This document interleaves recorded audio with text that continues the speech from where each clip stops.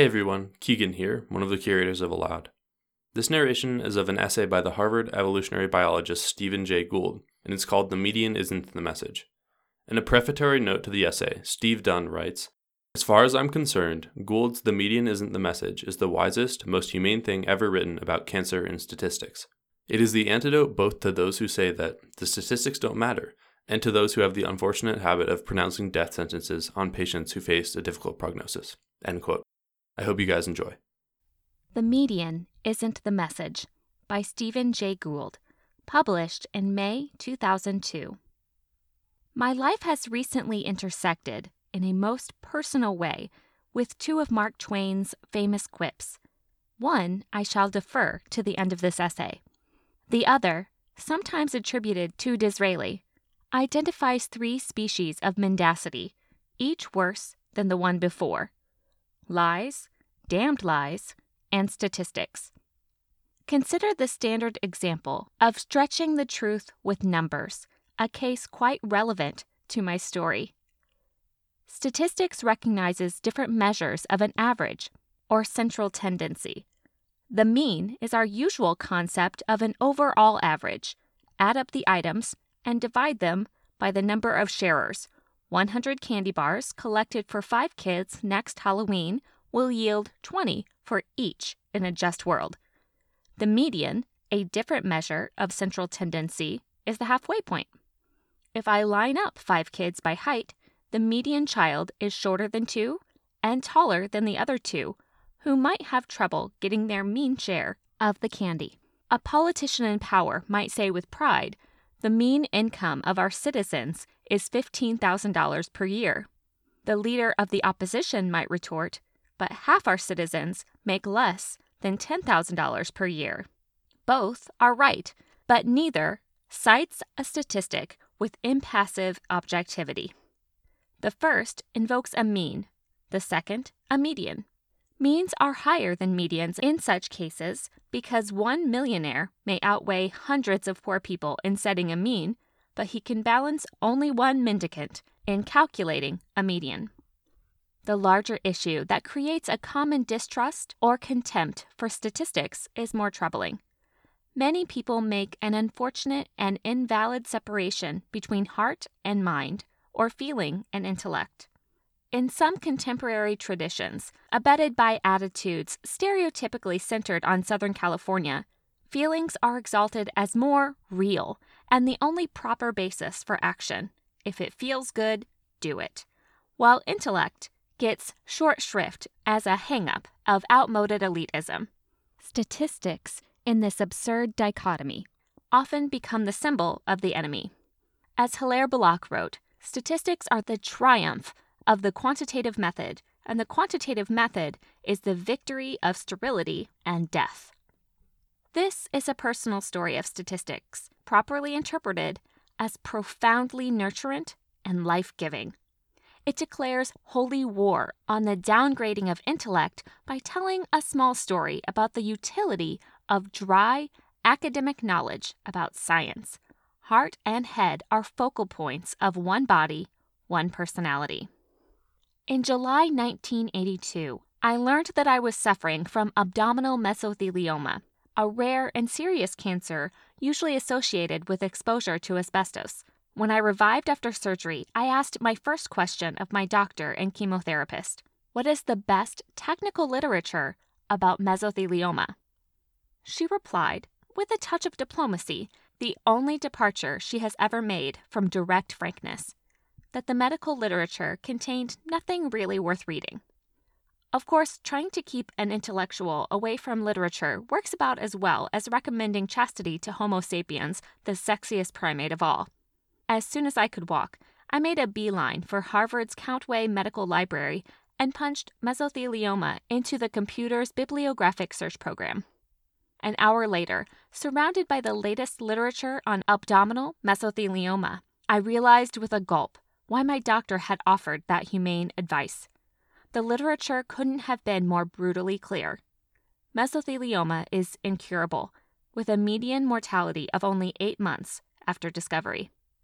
I sat stunned for about 15 minutes, then smiled and said to myself, So that's why they didn't give me anything to read. Then my mind started to work again, thank goodness. If a little learning could ever be a dangerous thing, I had encountered a classic example. Attitude clearly matters in fighting cancer. We don't know why. From my old-style materialistic perspective, I suspect that mental states feed back upon the immune system. But match people with the same cancer for age, class, health, socioeconomic status, and in general those with positive attitudes, with a strong will and purpose for living, with commitment to struggle, with an active response to aiding their own treatment, and not just a passive acceptance of anything doctors say, tend to live longer.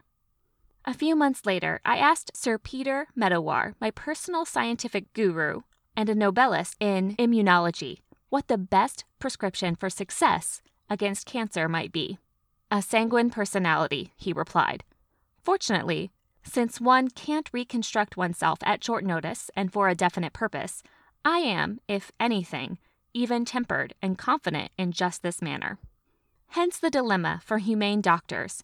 Since attitude matters so critically, should such a somber conclusion be advertised, especially since few people have sufficient understanding of statistics to evaluate what the statements really mean? From years of experience with the small-scale evolution of Bahamian land snails treated quantitatively, I have developed this technical knowledge, and I am convinced that it played a major role in saving my life. Knowledge is indeed power in Bacon's proverb. The problem may be briefly stated. What does median mortality of 8 months signify in our vernacular?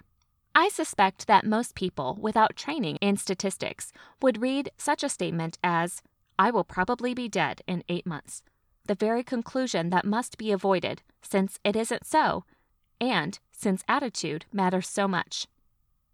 I was not, of course, overjoyed, but I didn't read the statement in this vernacular way either. My technical training enjoined a different perspective on 8 months median mortality. The point is a subtle one, but profound, for it embodies the distinctive way of thinking in my own field of evolutionary biology and natural history. We still carry the historical baggage of a Platonic heritage that seeks sharp essences and definite boundaries. Thus, we hope to find an unambiguous beginning of life or definition of death, although nature often comes to us as irreducible continua. This Platonic heritage, with its emphasis in clear distinctions and separated, immutable entities, leads us to view statistical measures of central tendency wrongly, indeed opposite to the appropriate interpretation in our actual world of variation, shadings, and continua. In short, we view means and medians as the hard realities, and the variation that permits their calculation as a set of transient and imperfect measurements of this hidden essence. If the median is the reality, and variation around the median just a device for its calculation, the "I will probably be dead in 8 months" may pass as a reasonable interpretation. But all evolutionary biologists know that variation itself is nature's only irreducible essence.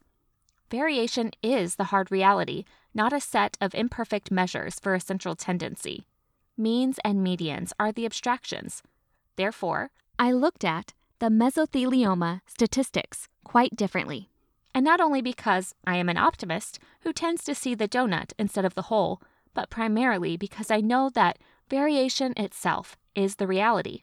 I had to place myself amidst the variation. When I learned about the 8-month median, my first intellectual reaction was, fine, half the people will live longer. Now what are my chances of being in that half?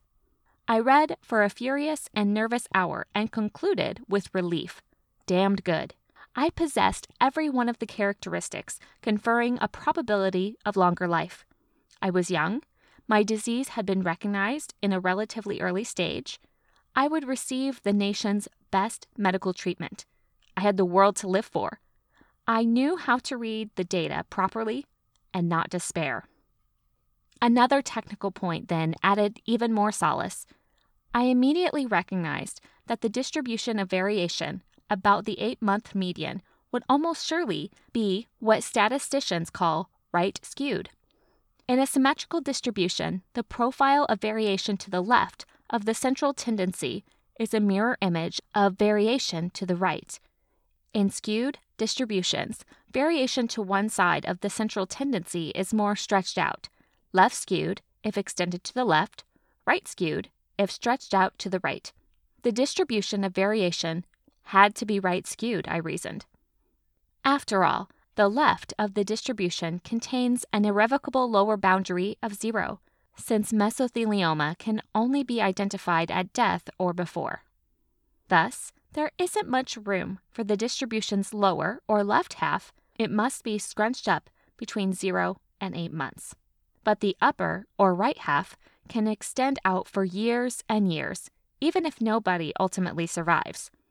The distribution must be right skewed, and I needed to know how long the extended tail ran, for I had already concluded that my favorable profile made me a good candidate for that part of the curve.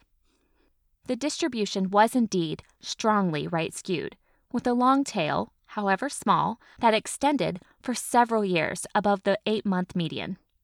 I saw no reason why I shouldn't be in that small tail, and I breathed a very long sigh of relief. My technical knowledge had helped. I had read the graph correctly. I had asked the right question and found the answers. I had obtained, in all probability, the most precious of all possible gifts in the circumstances: substantial time. I didn't have to stop and immediately follow Isaiah's injunction to Hezekiah, "Set thine house in order, for thou shalt die, and not live." I would have time to think, to plan, and to fight. One final point about statistical distributions. They apply only to a prescribed set of circumstances, in this case to survival with mesothelioma under conventional modes of treatment. If circumstances change, the distribution may alter. I was placed on an experimental protocol of treatment, and if fortune holds, will be in the first cohort of a new distribution with high median and a right tail extending to death by natural causes at advanced old age. It has become, in my view, a bit too trendy to regard the acceptance of death as something tantamount to intrinsic dignity. Of course, I agree with the preacher of Ecclesiastes that there is a time to love and a time to die, and when my skein runs out, I hope to face the end calmly and in my own way. For most situations, however, I prefer the more martial view that death is the ultimate enemy, and I find nothing reproachable in those who rage mightily against the dying of the light. The swords of battle are numerous, and none more effective than humor. My death was announced at a meeting of my colleagues in Scotland, and I almost experienced the delicious pleasure of reading my obituary penned by one of my best friends. The so-and-so got suspicious and checked. He, too, is a statistician, and didn't expect to find me so far out on the right tail. Still, the incident provided my first good laugh after the diagnosis. Just think, I almost got to repeat Mark Twain's most famous line of all: "The reports of my death are greatly exaggerated." Hope you enjoyed this narration. As always, if there's a genre of content or a specific piece of writing you'd like to receive in a future issue, just shoot us an email. Look forward to seeing you again soon.